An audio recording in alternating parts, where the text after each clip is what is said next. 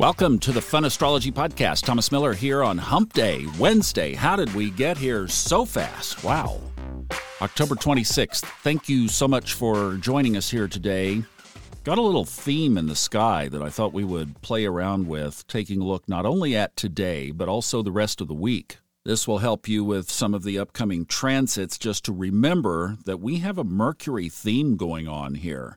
So today, and this is not until almost midnight tonight, it's 11:36 p.m., but Mercury trines Mars. We'll come back and talk about that. And then tomorrow at 9:08 in the morning, these times are all Eastern, Mercury squares Pluto. Trine today, square tomorrow. And then on Saturday, Mercury leaves Libra, where it is in the last degrees now, and enters Scorpio at 3:22 p.m. So it hits these last two big aspects on its way out of Libra. Air sign, Libra, Mercury, air sign ruler, Gemini. And of course, it also rules earthy Virgo as well, but we'll stay with the air because that's where it is now in Libra.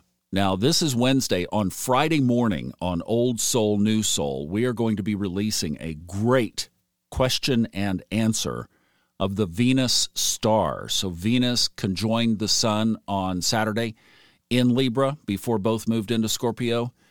And there is just a plethora of information on that and very interesting. So that also brings this whole Libra/Scorpio conversation in.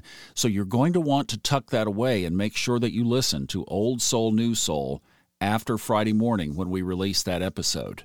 Because, as Robert discusses in there, there is a big change in Scorpio's energy. And into that change is what Mercury is stepping into. Now, because Mercury is not in retrograde, not going in retrograde, it's moving at full speed, this is a really fast transit through Scorpio. It enters Sagittarius on just November 17th. So here it moves into Scorpio on the 29th of October.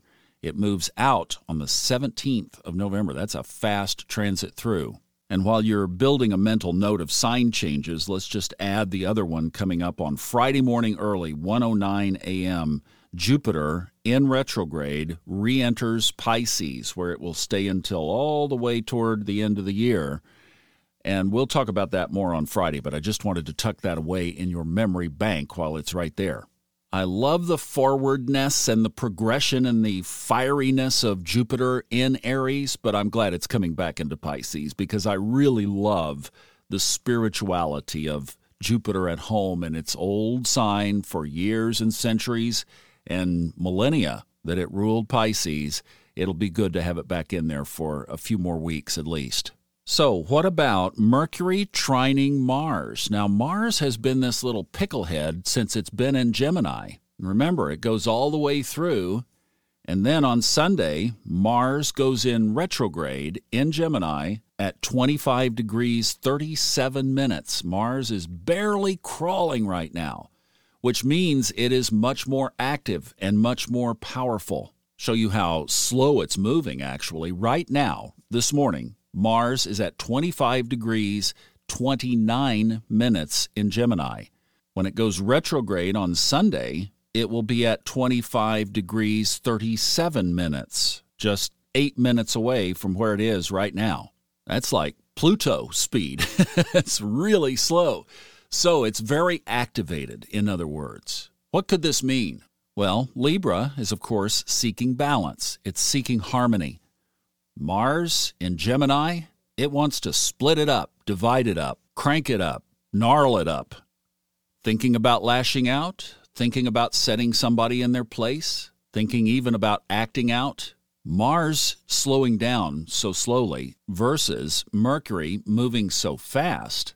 Who do you think is the stronger influence in this equation anyway? Remember, any aspect, positive or negative, good or bad, hard or easy, whatever you want to describe it as, are two planets wanting to work together. Or in this case, maybe wanting to dominate.